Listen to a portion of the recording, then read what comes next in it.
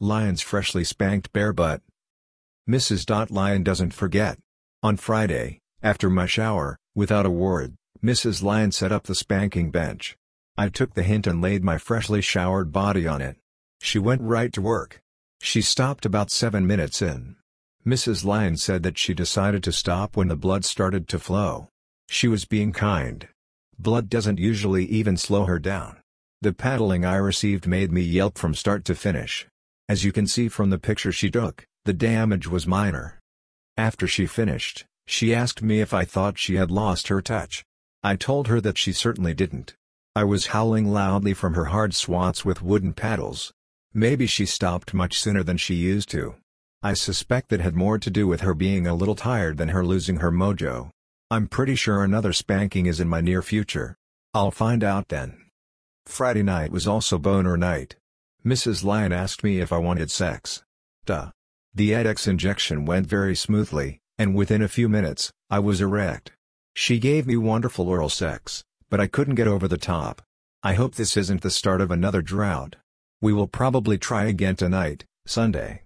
The Fantastics. A local theater is going to present The Fantastics next spring. Mrs. Lion surprised me with tickets. The Fantastics played for almost 42 years in the 143-seat Sullivan Street Theatre in Greenwich Village. I lived in the village for most of my adult life. I saw this wonderful show at least 5 times over the years. It's a delightful little musical with a tiny cast and an orchestra consisting of a piano and a drum. It shows how much can be done with very little. This show closed after 17,232 performances in 2002, a victim of post-9/11. It's a very light love story with songs like, "Why Do the Kids Put Beans in Their Ears" and "The Rape Belly."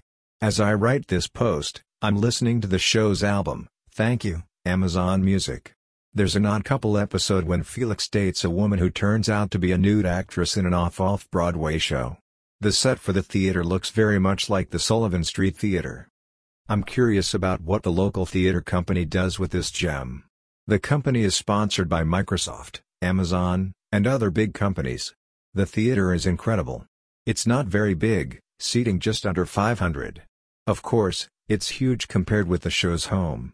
I wonder if anyone involved with this production actually saw the original production. I fear the locals will destroy the innocent beauty of this wonderful show.